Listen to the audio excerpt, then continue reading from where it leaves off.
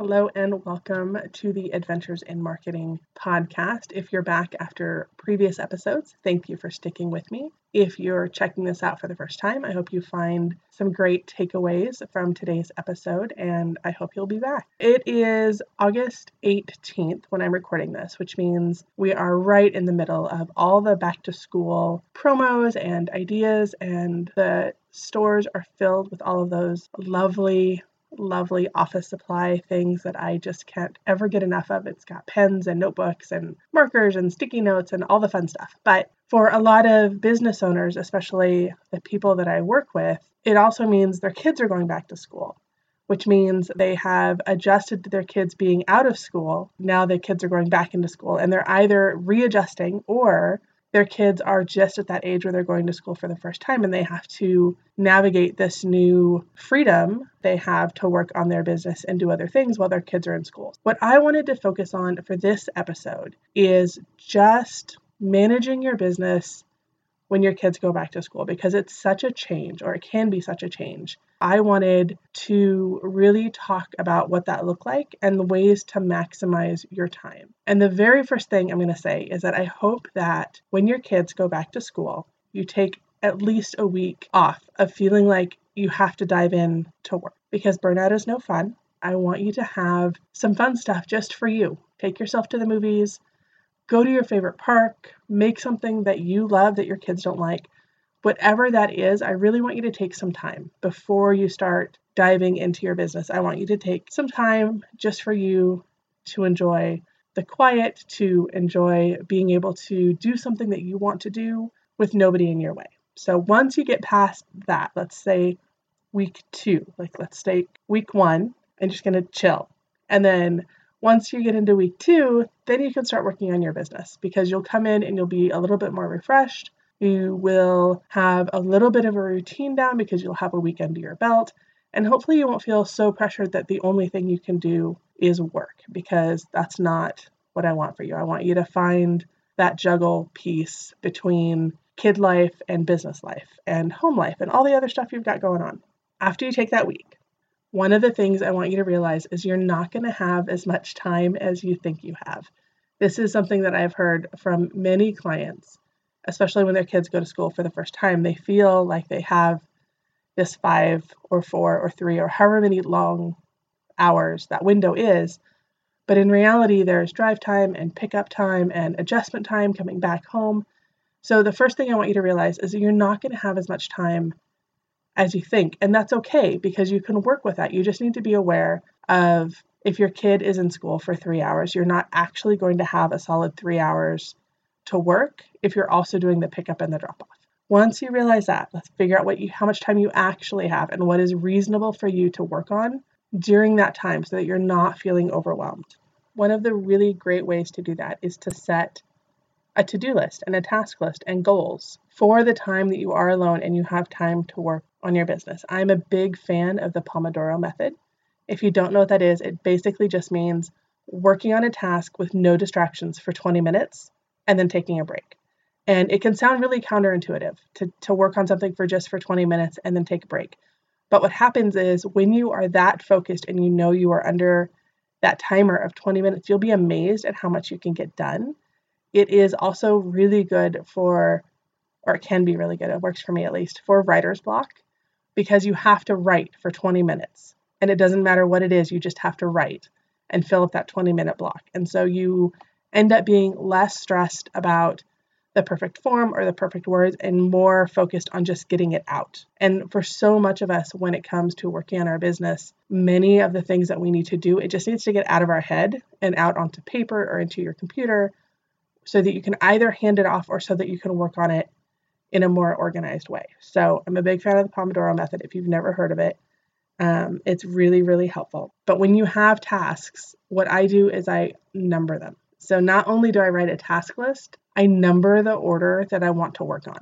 And I do it in a time when I am not stressed and overwhelmed and feeling pressure. So I actually do all of this every night before I go to bed. I write my task list for the next day, and then I number it in order of importance. Because what happens is, no matter how many times I get interrupted, or I have to stop and start, or I get stuck, I always know the next thing that I'm working on. And it just takes one level of organization off of my active brain, I guess, and onto the paper so that I don't have to think about it. So I really recommend figuring out how much time you have and then doing the task list and doing them in order. So if the first thing you need to do is schedule social media posts, do that, even if something else seems shinier in the moment, because you know that that is more important. Another thing that can be really, really helpful is to look at your kids' school schedule and look at your work tasks and figure out when you'll be able to work, period. Because there will be some days and times, either because there's early pickup or a late start, or there's a field trip or a parent-teacher conference or something where the work that you think you're going to be able to do isn't going to be able to happen because you have other commitments. So knowing what's coming on your calendar is incredibly helpful. So grab that calendar that your kids' school put out, mark down first all of the days that you need to be at school or pick up early, pick up late, whatever it is, in-service days, holidays, weeks off, whatever that is. Schedule that all on your calendar now so that when you are planning your work schedule in 2 weeks or in 2 months, you'll know what your days of availability are and you know what you can work on that's reasonable. Because everything that we're doing, everything that I'm talking about today is really trying to take the overwhelm of feeling stressed and pressured to do all of these things, because in reality, when you own your own business, you don't have an 8-hour chunk in an office to work. You just don't, for most of us, especially when you have little kids, especially when you're dealing with school stuff. So if you don't have that childcare, somebody else doing your pickup and drop off, all of those things, it's really helpful to know everything that's coming at you so that you can plan for it instead of reacting to it.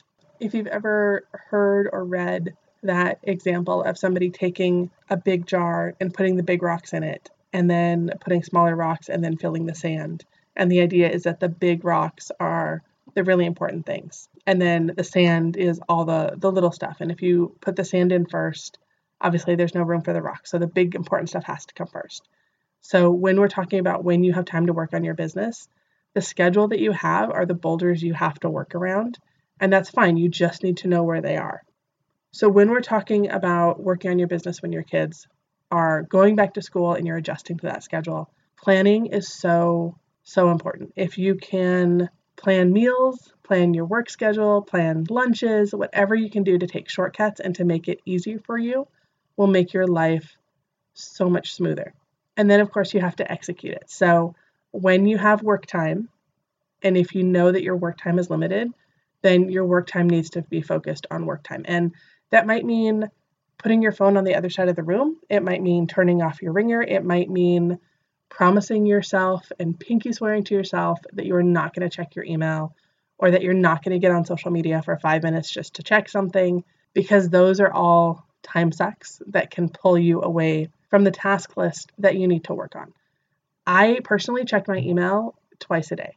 If it's an emergency, my phone number is in my email, so somebody can reach me that way. But I can't get caught up in constantly checking my email. Twice a day is fine. If you don't get a lot of email through your business, then once a day is fine, which means if you find yourself going back to check your email, you're procrastinating.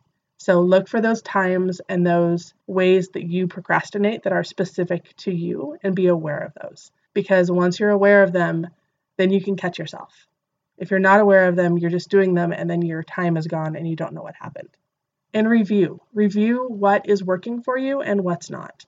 For example, some people, if they drop their kids off and then they go home to work, that works great for them.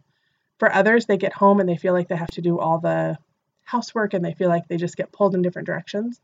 So they go to a coffee shop to work, or they get a co-working desk and they do it that way. Whatever works for you is going to be the best solution. Just because it works for somebody else, somebody might hate working in a coffee shop but might love working at home. So whatever works for you, do that. And actually, that's a really good plan in general. If it works for you, do more of that. Make yourself available to more things that work for you instead of trying to do what everybody else says you're supposed to be doing. And remember that just because it works this week or this month doesn't mean it's going to work next week or next month, especially as we start getting into the holidays, which I know is nuts to talk about right now because it's still sunny out, it's hot outside, it's August. Why am I talking about the holidays? It's because they come so fast. And once they start to come, all of those other family commitments that you have And if your business really kicks up during the holidays, then you have even more stuff to worry about. So just because something works now, be prepared to change it and adjust it as needed to stop that overwhelm, and be aware of when it's not working. So if you're finding yourself being really frustrated and being more overwhelmed than usual, then go back to what you're working on and make sure that the ways that you're working are still working for you the way you are now. Something that worked last spring may not work this fall, for example. I have always homeschooled my kids, and I guess I have an 18-year-old now, so I guess I'm just homeschooling one now, which is intense. But I remember when my kids were little, and I remember trying to do coding for a website, and my 5-year-old banging on the door screaming. And that was my work life all the time. And I remember coding while I had a kid in my lap. I remember answering emails while nursing, which is just to say, I know that when you're a mom and you run a business and you have kids, it's tough. But as they get older, it gets easier. Your challenges become different. You might be more driver than chef at some point, but it does get easier and it changes. And that's why I don't want you to get stuck into a rut of only being able to work in one way and at one time. Because as your kids age, as your business grows, this is all going to change. So be aware of what's working and what's not, and be prepared to say this isn't working and find a different way. And remember that you've got this. You can do this. Thank you so much for joining me today. If you'd like to find me online, you can find me at gwenmontoya.com. You can also find me on Pinterest and Instagram at gmontoyapdx. I hope to see you there. Don't forget to hit the subscribe button. And if you enjoyed today's episode, I would love a review.